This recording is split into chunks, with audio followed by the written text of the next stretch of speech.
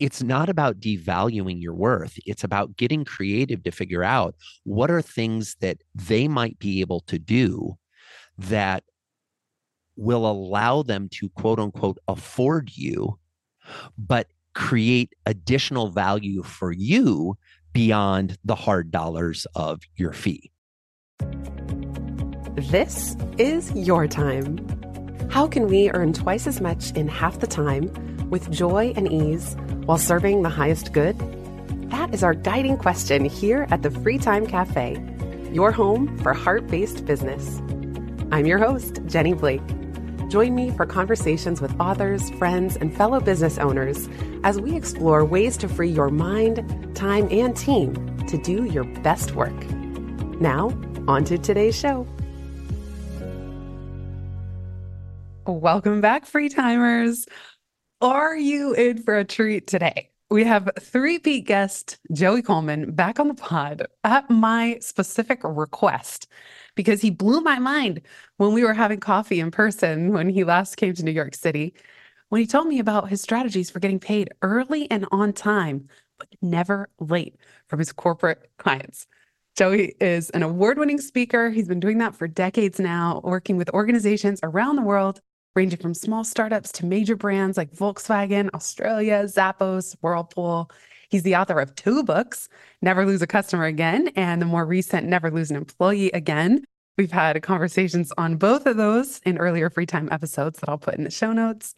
And when he's not speaking to audiences around the globe, including 9 keynotes already in January of 2024, he loves playing board games, building Lego sets, and reading bedtime stories with his amazing wife and 2 young sons. Joey, welcome back to the show. Jenny, it is an absolute delight to be here. I'm honored to be three-peating on Free Time. What more could one ask? And I am beyond excited for our conversation. And thanks to everybody who's listening in. It's like you're here with us. Super excited for it. Well, I always say that I want these conversations to feel like listeners are sitting having coffee with us. And when you and I had coffee, you said to me, I don't get on the airplane and definitely not the stage unless all invoices are paid in full. And this was something that I said, all right, you need to tell me more and we need to record because I've been running my own business now. This will be coming up on 13 years. And the number of headaches and chasing corporate clients, waiting 5 months to get paid, it's such a nightmare, but I never felt like I had the leverage to be the I am not a bank badass that you are. So maybe you could just describe like the before picture, before you had these boundaries in place. What were you allowing as a speaker?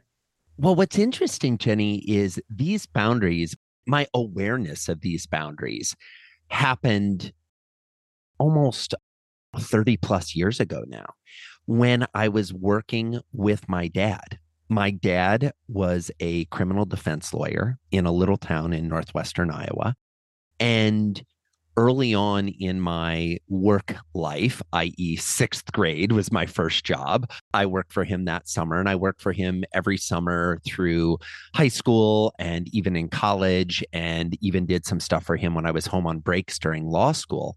And one of the things he taught me early on is he said, Joey, they don't teach you this in law school. They don't teach you this in business school. But if you're going to have your own business, it is the most important thing you need to know. And of course, I leaned in and my ears perked up. I was like, oh, here's some pearls of wisdom from Dad. What's he going to say? He said, you have to know how to ask for the money. And I said, well, what do you mean by that? He said, when you quote your fee, when you explain what it's going to cost, when you ask for the money, you need to do so with a level of confidence that eliminates any doubt about the price or that there needs to be a discussion about the price. And the more you can push through your own angst of, ooh, am I really asking for this much? Ooh, am I really worth this much? Oh my gosh, do they have this much? All of that inner doubt, self-talk, if that filters into your ask, you're going to have problems. They're going to doubt, they're going to be unsure, they're going to ask for different terms, et cetera, et cetera. Whereas if you ask with confidence and you state with confidence, knowing that the money you're asking for, you are going to provide a multiple of value on the amount you're asking them to give you, if you come with that mentality, if you come with that mindset, if you come with that energy, the conversation changes entirely. Now, to be clear, Jenny, have I always done that? Absolutely not. As I raise prices, as I do projects that I've never done before, and I feel that internal trepidation and I feel that self doubt and that angst welling, I try to always come back to, if I don't believe this project is worth it, then I shouldn't be charging this amount. And that has shifted my thinking. I want to come back to some specific examples that I'll pepper you with. Can you remember a time or two where this went wrong? I mean, it's so brilliant that your dad told you this as number one advice growing up. You were already primed. Were there times where you forgot or you could just sense that you messed this up? Oh, absolutely. Absolutely. So for a while, I was kind of in this pattern where I was charging the same amount year after year and never raising my prices. Now, let me be clear. I don't think you should raise your prices for the sake of raising your prices. But the practical reality is, as your expertise increases, as your insight and capabilities increase, as the cost of living to be in society and run your business increases, there is a necessary expectation and understanding that prices will go up. But I was caught in a period where, when fairly early on in my speaking career, where I thought there's no way that I could charge more than this for the hour that I'm going to be on stage talking. Like, this is crazy. Like, I'm getting paid so much for an hour. Now, I realize now I was not getting paid that for an hour. I was getting paid for all of the planning, the travel to the event, the speaking, all of the travel home, the expertise, the reading, the research, the preparation that took to be able to deliver that speech. But I was kind of in this stagnated place. And so I made myself a promise. And the promise was that every time I would write a proposal and put together a contract, and this is when I used to send the price with the contract. And let's flag that. And I can come back to that here in a second. But whenever I got ready to send the contract, right before I hit send, I would stop. I would go back to the original contract and I would raise the fee by 10%. And I made myself that promise that for 30 days, every time I went to send a contract, I would go all the way to the point where the email's written, the attachment is made.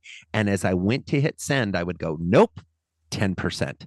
I would go back to the contract, change just the pricing, up it by 10%, and send it. And what happened, Jenny, is they all said yes. And I increased my revenues by 10%. And I realized that I was the one who was limiting the value of the work that I was providing. And were you raising it 10% from one client to the next, or just from one gig to the next? It sounds like whatever I thought the price should be for that project, I would raise it 10%. Oh, interesting. If I thought that, oh, the thing they're asking me for is, and I'm making this up to illustrate the point, a good price would be a $20,000 project. This is a $20,000 project for all the different things I'm going to do. Right before I hit send, I would go back and make it 22. I love it. Just that little tweak. The other thing I wanted to flag briefly on that is that's when I used to, the first time they learned the price was from an email. I highly, highly, highly recommend that whatever business you are in, the first time your prospect, your desired client, learns how much it's going to cost to work with you, should not be reading a document. They should hear it from you. They should hear you say, this project is going to be X dollars. I do not do a pitch call with any client without saying during the call, now let's have the conversation that I know you are super excited to have. What is the investment for us working together? And I consciously use the word investment. This isn't the price. Price is something you pay at the grocery store. Investment is something you are going to do to grow your business, to grow your operation, to grow your business, to grow your life. Whatever it is that you're trying to improve and grow and make better, you are going to invest with me to get those returns. And those returns are going to continue to pay you dividends long after this project has ended. So if you hire me to come deliver a keynote, you're going to get the power of me on stage, but you're also going to get all of your people learning new frameworks, new ideas, new methodologies that they will continue to use going forward forever, that you will continue to get payment on because they do those things and improve their business operations. That's brilliant. I love the distinction between price versus investment. And what you highlighted earlier when you were saying what goes into the investment, it's also the value to the organization. So I see a lot of speakers saying, oh, well, it's going to take me an hour to get there, or I'll be on stage for an hour. That doesn't really matter. Like in your case, if you're delivering something that's improving employee retention and keeping 5 people at the company, and it would cost 50K each to replace those people, and you're speaking to 1,000 managers in the room, there's a certain value to the delivery of that information that has nothing to do with how long you're on stage or any of the logistics surrounding it. Absolutely. And I think as a speaker or as a consultant or as a small business owner, you have to be clear on what the value you provide is and how it's going to impact. So, for example, you mentioned, speaking on employee retention, which is something that I do all the time. The keynote fee that I charge is $30,000 and then a $2,000 flat travel buyout. And let's come back to that later to talk about, because that gets into chasing invoices as well. The $30,000 fee that you're going to pay me to be on stage for, I usually say, this, we're telling all the stories here, Jenny. This is the benefit you get from I love listening it. to the show, people. I'm pulling back the whole curtain. The way I do it, many speakers will say, well, it's this fee for 60 minutes and this fee for 90 minutes. And you want me for a day, it's going to be this. Mine is real simple. The hardest thing for a professional speaker is getting to the venue, finding the time on my calendar and getting me from where I was to be with you is the most challenging piece. Whether I speak for 30 minutes or an hour or 3 hours or 9 hours, for me, the type of human I am, it doesn't make a difference. So if someone's going to bring me all the way to their event, why would I want to charge them more to have me talk to their people more, to create more opportunities for their people to fall in love with me, to create more opportunities to deliver value, to create more opportunities to teach their people? Why would I want to financially disincentivize them from spending more time with me when I already did the hard thing? I got there. So what I always tell my clients is it's $30,000 for any amount of time up to 4 hours. So you want me to do a keynote and a breakout? Great, done. $30,000. You want a 20-minute Q&A? Great, $30,000. You want an hour-long keynote and 3 one-hour breakouts? Great, $30,000. It's the same price. That makes it easier for them to budget, and it makes it easier for them to get excited about having me do more things. Do a book signing, do a meet and greet, sit at a VIP luncheon and answer questions after the keynote. I will do all of those things because my theory is the more time I get in front of your audience, the more I'm going to be able to teach them, the more I'm going to be able to engage them, the more I'm going to be able to get them to adopt the frameworks and the methodologies and the ideas that I'm promoting, which will mean that they increase their business and see value for the investment. See earlier conversation. And now the client is saying, oh my gosh, Joey came in, fired up all of our people, got them all excited about taking care of their employees or taking care of their customers. And we've seen a 7-fold return on the investment with him within the first 30 days. Guess who's getting invited back to speak again? The guy who creates that kind of return on investment, or the gal who creates that kind of return on investment. Yeah, I do something similar too. I love how you put a bracket of up to 4 hours, let's say. But I agree, like once I'm there, I want to attend the full day conference, or at least everyone before me, so I can weave it into the session and make it better and stay for Q&A, stay for a book signing. And I think it helps them feel they're just getting so much for what they invest. Now, if we go back to that phone call where you share the investment, tell me what kinds of reactions you get. Maybe some are just, oh, great. Where do we sign? They're really enthusiastic. Can you tell when a client thinks to them that sounds really expensive, or you see their face, I don't know, change? Like, how do you deal with the different reactions you get when you put the investment out? Sure. Well, a couple of things. Number one, you can find how much it costs for me to do a keynote on my website. I don't hide my prices. Most speakers, you go to their website and it says, contact us to learn more about how we can work together, blah, blah, blah. On my website, it says, if you want Joey to do a keynote, it's $30,000. Like, it's really clear. And if you want me to consult, it's this range. I understand that you may not be able to articulate specifically how much a client is going to have to pay you, but you certainly can give them a range. You certainly can give them an idea. So theoretically, if they've come to me through my website, they've already seen that. If a lead comes in on our website, on a form, or somebody just cold emails us, and we're not exactly sure, my assistant has an email that she will send out that says, if somebody just emails and they're like, hey, read Joey's book, we'd love to explore some different ways to work with them. She has an email that will go back and say, oh, Joey's super excited to connect. There's a couple different ways that Joey works with people. He comes in and he does speeches, blah, blah, blah. It looks like this. The value is this. The investment's $30,000. He does coaching agreements. It takes this long. It kind of looks like this. The investment is $80,000. And he does consulting agreements that looks like this, involves this many people, and the investment is north of $120,000. Which of these offerings is most interesting to you so that I can prepare Joey for the call that we're going to schedule? Now, what I've found, Jenny, is that the people who have a budget of $500 email back and say, oh, actually, we only had a $500 budget, so we're not going to be able to work with Joey at this time. In which case, I send them back a personalized message that says, oh, no problem at all. Thank you so much for reaching out. If there were one or two questions that I could just answer for you via an email that you were looking to get some help with, don't hesitate to send those over. And if anything ever changes in the future, know I'd be excited to strike up this conversation again.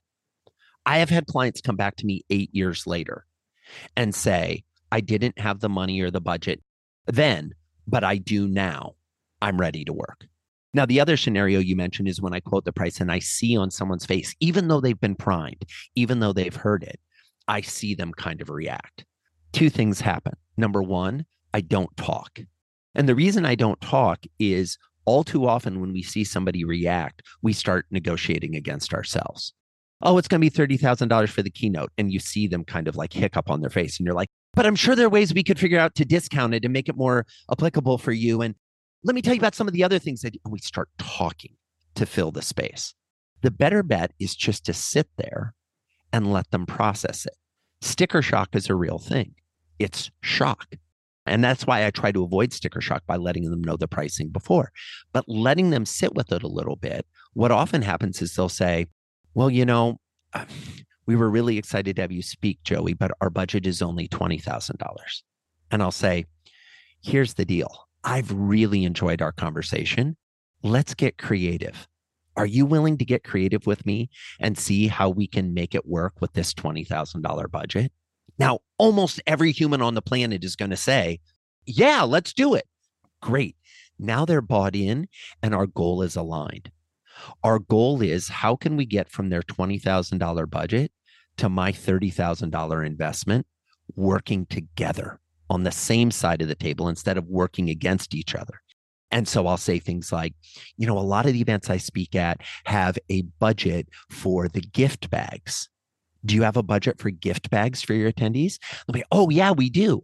Well, would you be open to buying a copy of my book for everybody who's attending so we could do the book in the gift bag? Oh, and then by the way, let's have a book signing after my speech. Oh my gosh, you would do that? Absolutely, I would do that. Now maybe I moved 500 books. Now, is 500 books worth $10,000 to me? Yes and no. Do I make $10,000 from selling 500 books? Absolutely not. I'm traditionally published. That's not the way royalties work, friends. But is there a value to me to having my book sitting on the shelf in 500 offices around a national company? Absolutely. Is there a value to me that if we give out 500 books, that I might get 5 or 10 additional reviews on Amazon that juices the algorithm? Absolutely. Is there a benefit that if they take my book home, their spouse or significant other or roommate might see the book in the house and say, that looks interesting, and pick it up and read it and book me to come speak for their organization? Absolutely. It's not about devaluing your worth. It's about getting creative to figure out what are things that they might be able to do that will allow them to quote unquote afford you, but create additional value for you beyond the hard dollars of your fee. We'll be right back just after this.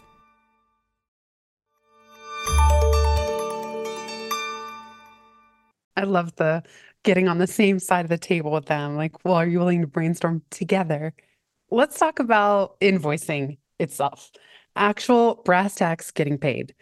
Now, over the many years, I used to send a 50% deposit on signing to hold the date, and then 50%, I don't even know. At one point, it was after the event was complete. And then eventually I got wise to this and started just asking for 100% upfront because I wanted to get paid. And in some cases, I had some nightmare scenarios of getting paid months after the event, which was deeply frustrating.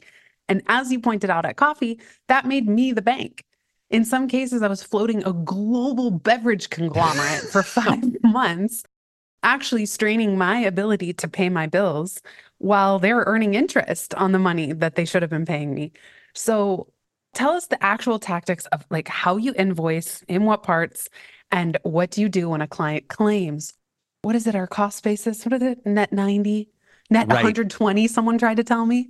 You're right. joking, paying 120 days after the event. So I want to hear what your process is that you share with clients and otherwise you won't work with them, and any mistakes that you think people make or shenanigans that you hear these companies use. So this has definitely evolved over time. As my fee was coming up from $3,000 for a speech to $6,000 to $10,000, up until about $10,000, maybe even 12-ish, it was 100% upfront at the signing of the contract to hold the date. Because if someone is willing to pay a speaker $10,000 to come speak, they should have $10,000 in the bank the day they make that decision. They should not be relying on $10,000 in ticket sales from the event to pay for that speaker. That's my personal opinion, my personal belief. And that was the rule. And the rule was you have to have paid 100% in full 30 days before the event if you wanted me to speak. And so the payment was due upon receipt. And if they were booking, most of the folks that were booking $10,000 speakers were not booking now for 2026, right? Those are bigger corporations that have, multi-million-dollar budgets. But what we would do is it was, 100% upfront. When I moved into about the $15,000 range, you kind of move to the next level of corporate budgets and how they're used to dealing with speakers. In the world of speaking, it is pretty much agreed on that to hold the date on a calendar is worth 50% of the fee, a minimum of 50% of the fee.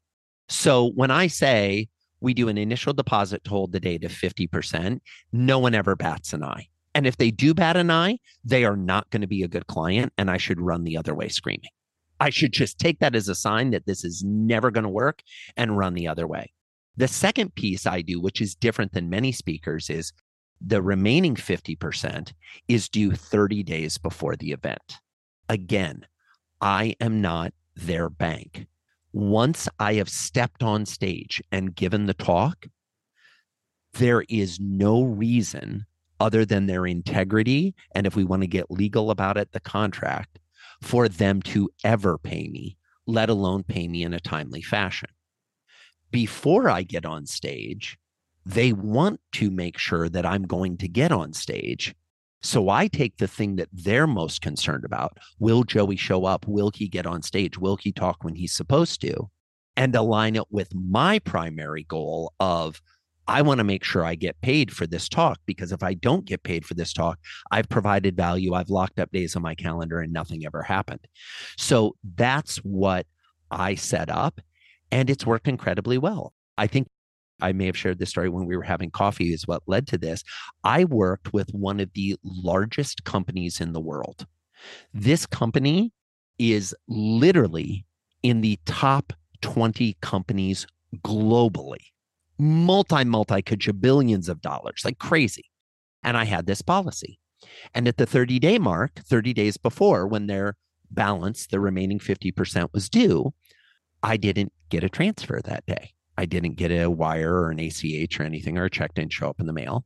So the next day, we reached out to them and said, hey, by the way, just wanted to let you know the payment was due yesterday. We're 30 days out. We need to get this taken care of.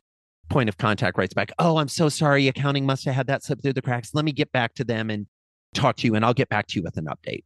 About a week passes. Still no update. I email the client again. Hey, by the way, we're now down to 3 weeks before the event. Still haven't seen any transfers. Just wanted to give you an update. Any word from accounting? The benefit of having it due 30 days before is they don't need to solve the problem that day. We've got a 30-day buffer to solve the problem. Well, long story short, as you can imagine, the way the story's going, I kept checking in. They kept making excuses. Oh, we weren't getting done. Do. I finally said to the client about a week out, I am speaking in the same city the day before as your speech. Normally, I wouldn't get on the plane if I hadn't been paid in full. But the benefit you have is you're going to get an extra 24 hours because I already have to be there. So I'm going to be on the plane. But you need to know that if this money isn't in my account or you don't hand me a check at the event, I'm not going on stage. And I'm not trying to be difficult, but we had an agreement of what I was going to do to contribute value to your organization and how you were going to compensate that value. Long story short, no money comes through. No money comes through. We show up the day of. I do the tech check that morning. I'm standing backstage and I have my bank account app open on my phone. And I'm like, this wire needs to hit my account or I'm not going on stage. And the client now realizes I'm 100% serious. And don't you know it, 3 minutes before they started the intro for me, my phone pings that there's been a wire transfer. Now, to be clear, I will not work with that client again because their approach to value and my approach to value are very different. And that's okay. They can have value aligned the way they want. But I would rather work with clients who see the transfer of money as the crossing of T's and dotting of I's. It's important, but it's not the substance that we're going for. The substance we're going for is the speech. The substance we're going for is the impact it's going to have on your people. This is a wild story. Would you really have had the guts? I'm not questioning you so much as myself. 100%, Jenny. 3 minutes, you're in the wings off the stage. You've done 100%. The check. Really? Yes, 100%. Oh my because gosh. I'm never getting paid. Oh if my gosh. I walk on that stage and they have shown no care nor consideration for the experience they are creating for me as their featured headline keynote speaker, do I think suddenly they're going to be better about taking care of me after that? Absolutely not. And what it also let me know, Jenny, is that my work was cut out for me with this audience. Because if this was the ethos and the way that this organization worked, I can guarantee they're creating horrible experiences for their customers. Why? Because they were creating a horrible experience for a vendor, right? For a consultant. This is something I tell my clients about. Some of my bigger consulting projects, because I work with larger organizations, I always do 50% up front. But sometimes I'll take the remaining 50% if it's going to be like an 8-month project. And instead of making it all due 30 days before the end of the project, I'll stagger it out across the months. So for example, I'm doing a consulting project right now for a large law firm. They're paying 50% up front, and then the balance is being divided into monthly payments over the course of the next 6 months. Benefit of that is I never get behind the 8 ball where I've done work that I haven't been paid for. And it gets them into a pattern of behavior. Now, what's interesting is I had a different client not too long ago that we put this up, and they didn't pay me when they were supposed to. So I sent an email to the client. I said, hey, by the way, haven't gotten the invoice. Oh, let me check in with accounting. I said, no problem. So, we'll just skip our scheduled call next week to give you time to do that. And he was like, what do you mean we'll skip our scheduled call? And I said, we're consulting on how to create remarkable experiences. You cannot be creating remarkable experiences for your clients if your accounting department isn't committed to creating remarkable experiences by paying bills when they're due. So this is a teachable moment for all of us. Don't you know it got sorted? It's Yeah. amazing. And here's the thing. Some people, I want to acknowledge that as a white middle-aged male, I come from a place of privilege. Okay. I acknowledge that I also have been in business long enough that I can afford to set these type of terms. And if a client doesn't go for it, there will be other clients. But here's the thing I wish I would have known, Jenny. That is true from day one in your business. When you compromise what you need because a client says, well, we're net 120. No, you're not. You're net 120 on people who accept net 120. If your CEO wants to fly from in the private jet from California to Paris for a meeting, you don't go to the private jet company and say, send us an invoice, we'll pay it net 120. You go to the private jet company and they say, this is going to be $200,000. And you say, great, give us your wire information, and you wire it across because it's something that's important to you.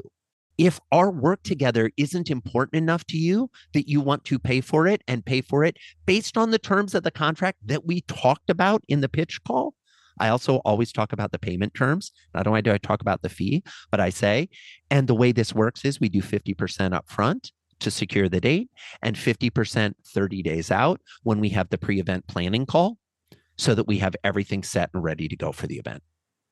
99 times out of 100, they're okay with it. And the 1% they're not, that is a beautiful warning signal to you as the provider to not do business with these people.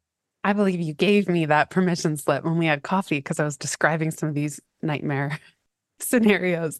And you said, you don't have to work with clients like that, that treat you like that. So I'm wondering, with your gajillion-dollar company that was paying you 3 minutes before you went on stage, did they try to hire you again? Because I don't know if I would have had the personal courage, probably because, as you said, in most cases, I need the money, where I don't know if I would have the courage to say, no, like in my head, I didn't enjoy working with you last time. I'm going to turn down your next request, even though I remember what a nightmare it was. Yeah. Would you do that, or did you turn them down after? That particular client never came back. I think they knew, especially my Yeah. point of contact, knew that this was just not going to be a long-term relationship for either Yeah. of us. And that's okay. But here's the thing. Would I have turned them down? Yes. Why? Because many times earlier in my career, I didn't turn them down when they came back, and I always regretted it. It was worse than the first time. There's this famous saying, when somebody shows you who they are, believe them. So when a client shows you the type of person they are, when they show you what their values are, what their beliefs are, what their ethic is, believe them. You have evidence. You've just seen it. If they're hemming and hawing about the fee, they're going to be hemming and hawing about the fee the entire time. If they're super anxious about, well, we're going to need to have X, Y, and Z from you, before you get critical, get curious. Figure out what that's about. I had a client one time for a speech. They said, and Joey, we're going to need to see all of your slides in advance for approval. I said, okay, just out of curiosity, what's that all about? They said, well, we do that with every speaker. I said, no, I get that. I get that that's your policy. But what happened that made that your policy?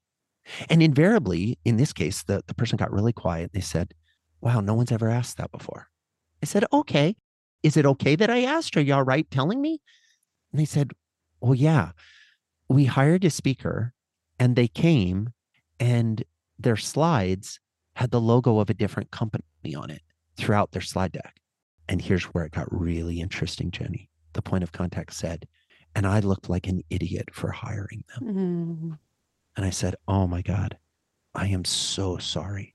I am so sorry that that was your experience. I am so sorry that that speaker did not take their job seriously.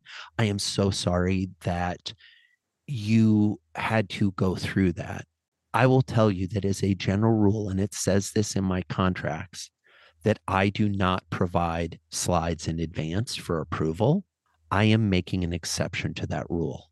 I am going to keep that in the contract, but you and I have an agreement that I will send you the slides and we will review them during our 30-day out event planning call. You'll be able to see the deck 30 days in advance. While we're on the phone together, we will click through all the slides so that you're sure it represents you in the way that is in alignment with how you'd like to be seen within the organization. And the person almost started tearing up. They were like, Mm. wow, you would do that? I'm like, of course I would do that. Why? Humans need to get better at interacting with humans. We need to get curious. We need to figure out, why is this thing that seems like an angsty, fighting, contentious point? What's the issue? When you and I talk about the concept of I am not a bank, why do we say that? Because you and I have both been used as banks by some of our corporate clients who have not paid us on time, who have not paid according to the terms, who have not lived up to their end of the bargain. The only way this behavior changes in our society, in my opinion, is if when people behave this way, we tell them no. We stop doing business with them. We stop helping them. One of the joys of being in business is you get to choose which clients you work with. And if you feel like a client's going to be a pain in the neck to work with, just say no. Don't work with them. That's really okay. And it's true that if you do say yes, the times that I've compromised, there was one time where I said yes to invoicing participants for a train the trainer to each person's different cost center. So it's a Oh my different gosh. invoice Oh my gosh. in Oh my gosh. small amounts. I know you know exactly what's going to Oh, happen. I do. I do. And this was after the pandemic. So I was trying to be flexible. And long story short, Joey, I could tell you exactly where this is going. None of the invoices were paid on time. And by paying a team member to chase them down over months and months and months, I spent more on her time than the invoices were worth. Yeah. And it was a huge cost, just a huge cost emotionally. It negated all of that income. And it was a logistical nightmare. It was horrible. So I'm like, Yeah. okay, I'll never make that mistake again. But it's like in the moment, trying to be a good team player and accommodating, but there's a very real cost to the business that I always underestimate. And here's the thing, I will accommodate you in terms of when I speak.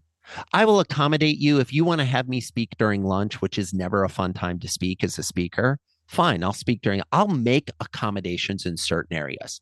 I will not make accommodation on you deciding what slides I use. And I've had clients say that. They're like, oh, well, we want to add a couple slides to your deck. I've had a client give me a Google Doc breakdown, Yeah. feedback slide by slide, thinking, Yeah. oh, I'm going to like revise your whole speaking deck. And that's a whole separate conversation of when do you accept feedback and who do you accept feedback from? You do not have to accept feedback from everyone on the planet. I think you should care a lot about what a few people think. I want to repeat that because it was a phrase I heard years ago and I thought, wow, that's what I need to move towards.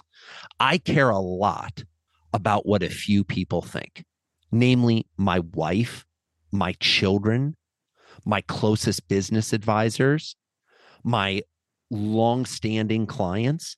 After a speech, sometimes somebody will come up and say, oh, can I give you some feedback? And I'm like, yeah, that's what we actually created the survey for. And they're like, well, no, I was going to maybe just give it to you now. I said, no, I really appreciate that, but it's always better for me. And where I really take it in best is if you'll just complete the survey and share what you thought. We then review that. Notice what I just said. We then review that, not I review that. We then review that and we'll be happy to get back to you if need be or take those things under advisement for future speeches. Thanks so much for coming today. And then I don't look at the audience feedback. My team looks at the audience feedback and they help decide what rises to the level of needing to come to me. Why? Because artists struggle when they have to meet their critics on a regular basis. I don't want my creativity hampered by one person's feedback. And this happened to me all the time early in my career. I'd send out a survey after a speech and I'd get 500 responses. 499, Jenny, would be 5 stars. This was the best speech I've ever seen. Oh my God, Joey was world class. My only criticism is you only let him talk for an hour. You should have let him talk for 50 hours.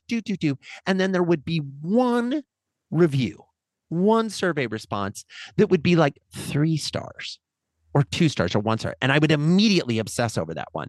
And it would say something like, I really didn't like the story about the thank you note. And I would go, oh my gosh, is the thank you note story broken? Do I need to replace it with a new story? But I liked that story. And that story usually works, but it must not be working anymore. What do I need to do? Instead of realizing that this person just had an issue that day with that story. That doesn't mean the story's bad. It meant it didn't land for them.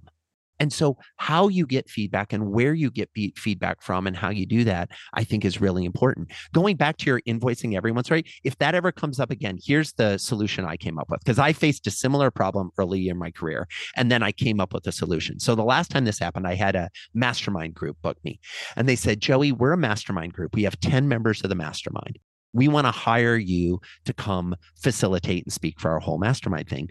But the way we all work is we all have our own businesses. So I'm sorry, can you create an invoice for everyone? I said, you know what? Normally I don't do that, but I can. Here's the deal though. The invoice is on the same terms. The invoice normal terms would be 50% upfront, 50% in the signing.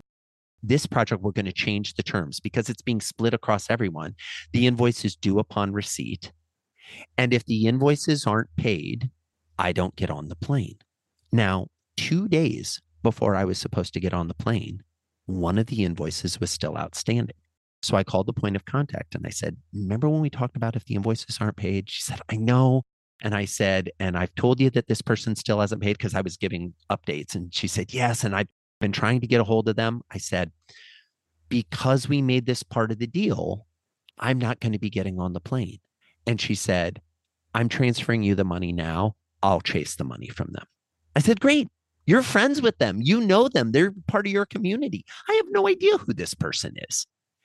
I think the opportunity for all humans is to get better about setting boundaries, stating those boundaries clearly, because lots of times we love setting boundaries, but we don't like telling anyone what the actual boundary is. And then it just gets messy and uncomfortable. So setting the boundary, stating the boundary, and then holding the boundary when it gets pushed against. We'll be right back just after this.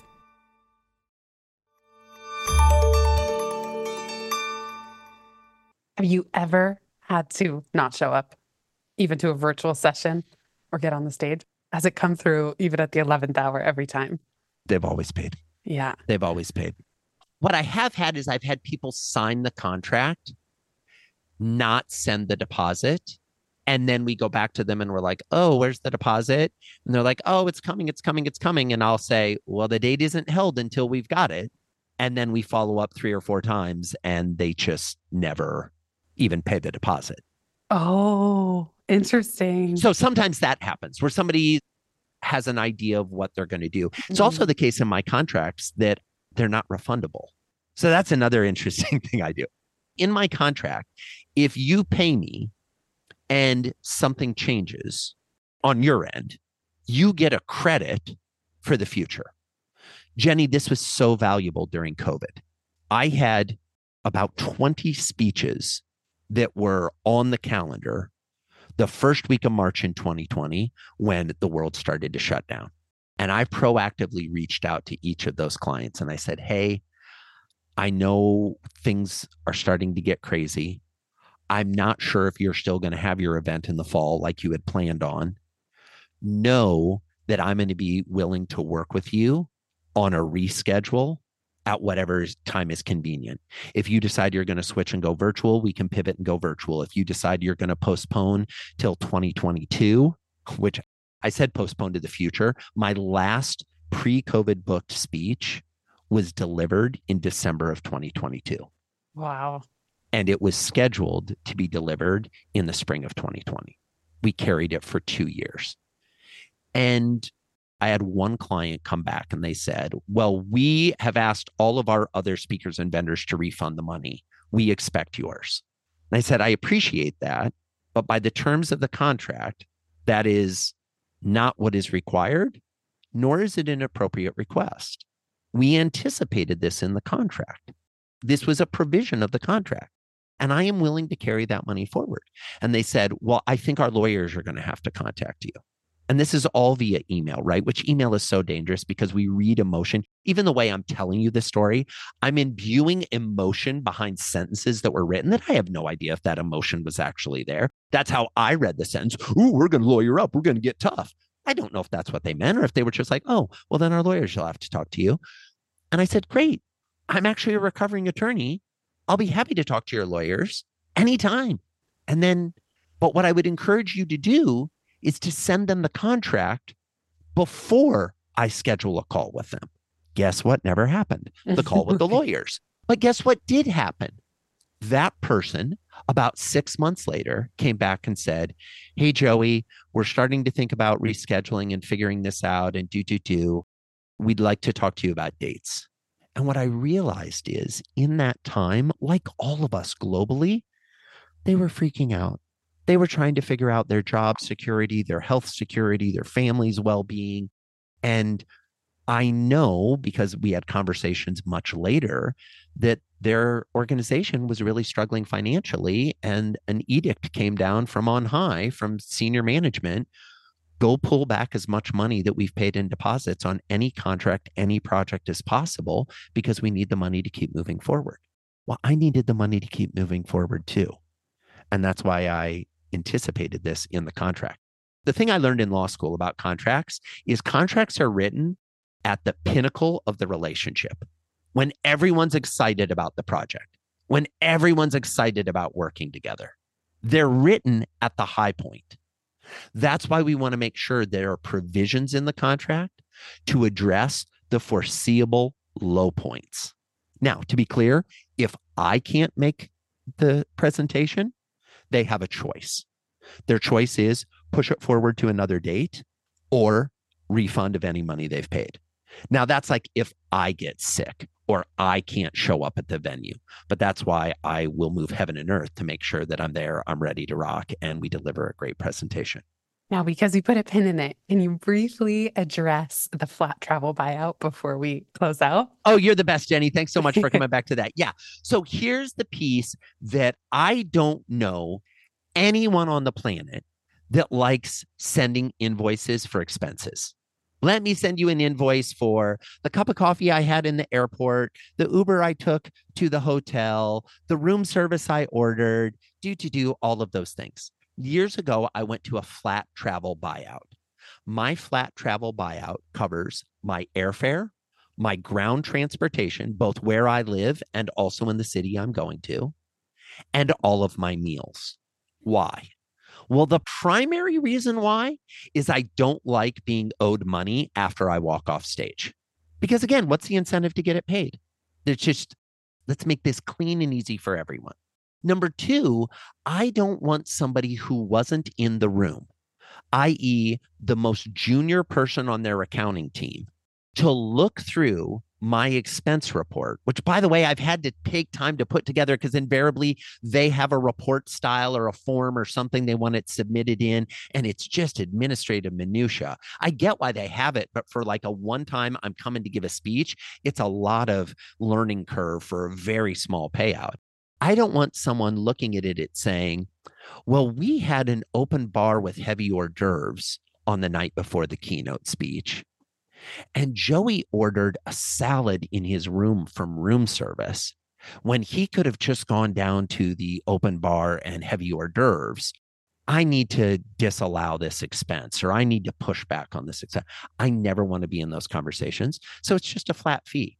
And it's for context, because we've been talking dollars, it's a $2,000 flat fee, which at that rate, across all the speeches I do over the course of the year, I about break even on buying a first class ticket, taking Ubers to and from the hotel, and any food I need to eat at the venue that is not part of meals that they have. You know, if they have a dinner that I go to, sure, I'm happy to go and eat their dinner that they've put together, and I appreciate the invitation. But if for some reason I need to eat while I'm on the road, that's covered in those expenses. And it sounds like maybe they're covering the hotel. Yes, sorry. And then the hotel, what I do, thank you. Sorry for not being clear on Yeah. that. The hotel bills directly to the master account. So what I Yes. say in the contract is $2,000 flat fee and the hotel bills directly to the master account. The reason I do that is for their benefit. Now, somebody might look at that and say, well, Joey, how is that for their benefit? Well, if I pay for the hotel, I'm going to want reimbursement. Of course, makes perfect sense. If they have booked a venue and they have the ballroom and they have hundreds of their members or their employees attending, in most hotel contracts, when you book a venue, you get a certain number of free rooms as a thank you for booking the venue. They can give me one of the free rooms. So it costs them nothing. And as a result, everything's taken care of and I have no additional charges. In practical reality, the way that works, when I check in, I give them my credit card that covers any expenses like room service. And then when I check out, I get an invoice for, oh, you ordered room service. Here's your $78 charge, Joey, on your credit card. Everything else bills to the master account, which is the client's master account.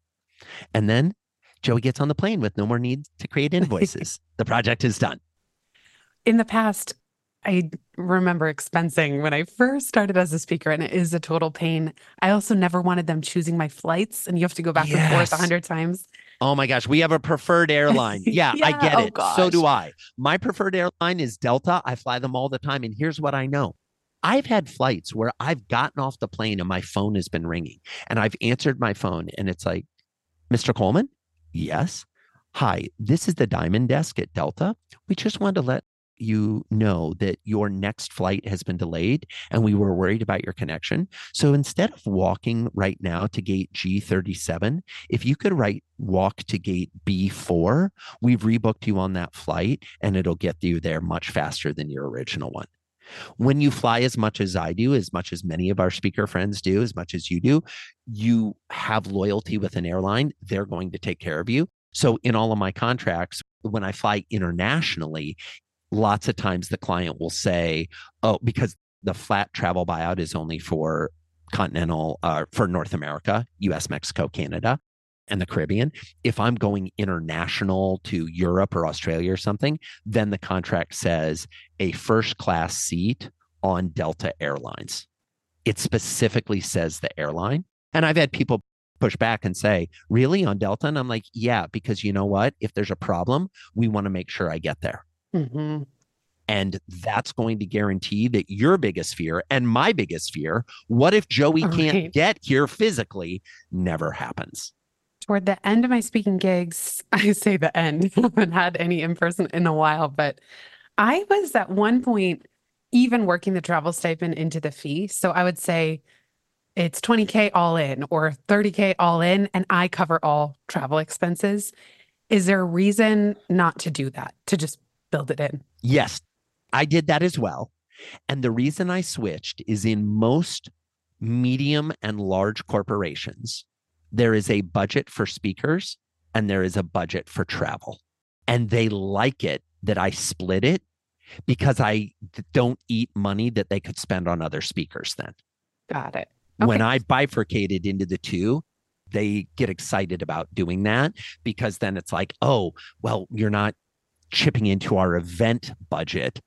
My belief is the secret when it comes to thinking about invoicing or how you're structuring your deals is to think about how do they handle finances? Do they have a gift bag budget? Do they have a training budget? Do they have an event budget? Do they have a travel budget? Great. Now we can split my fee across a bunch of different buckets on their end internally. I don't do this with the invoicing, but I set up the invoice in a way so they can pass it to a bunch of different cost centers and get it accounted for on the ledger in a way that works for them. Is there anything I missed asking you about that people should know in terms of invoicing, especially corporate clients, that lessons you've learned the hard way? Do we forget any of the big ones? I think we've covered so many of them. I'll throw one other little thing that, it has helped us so much. When we send the invoice, we send the W-9.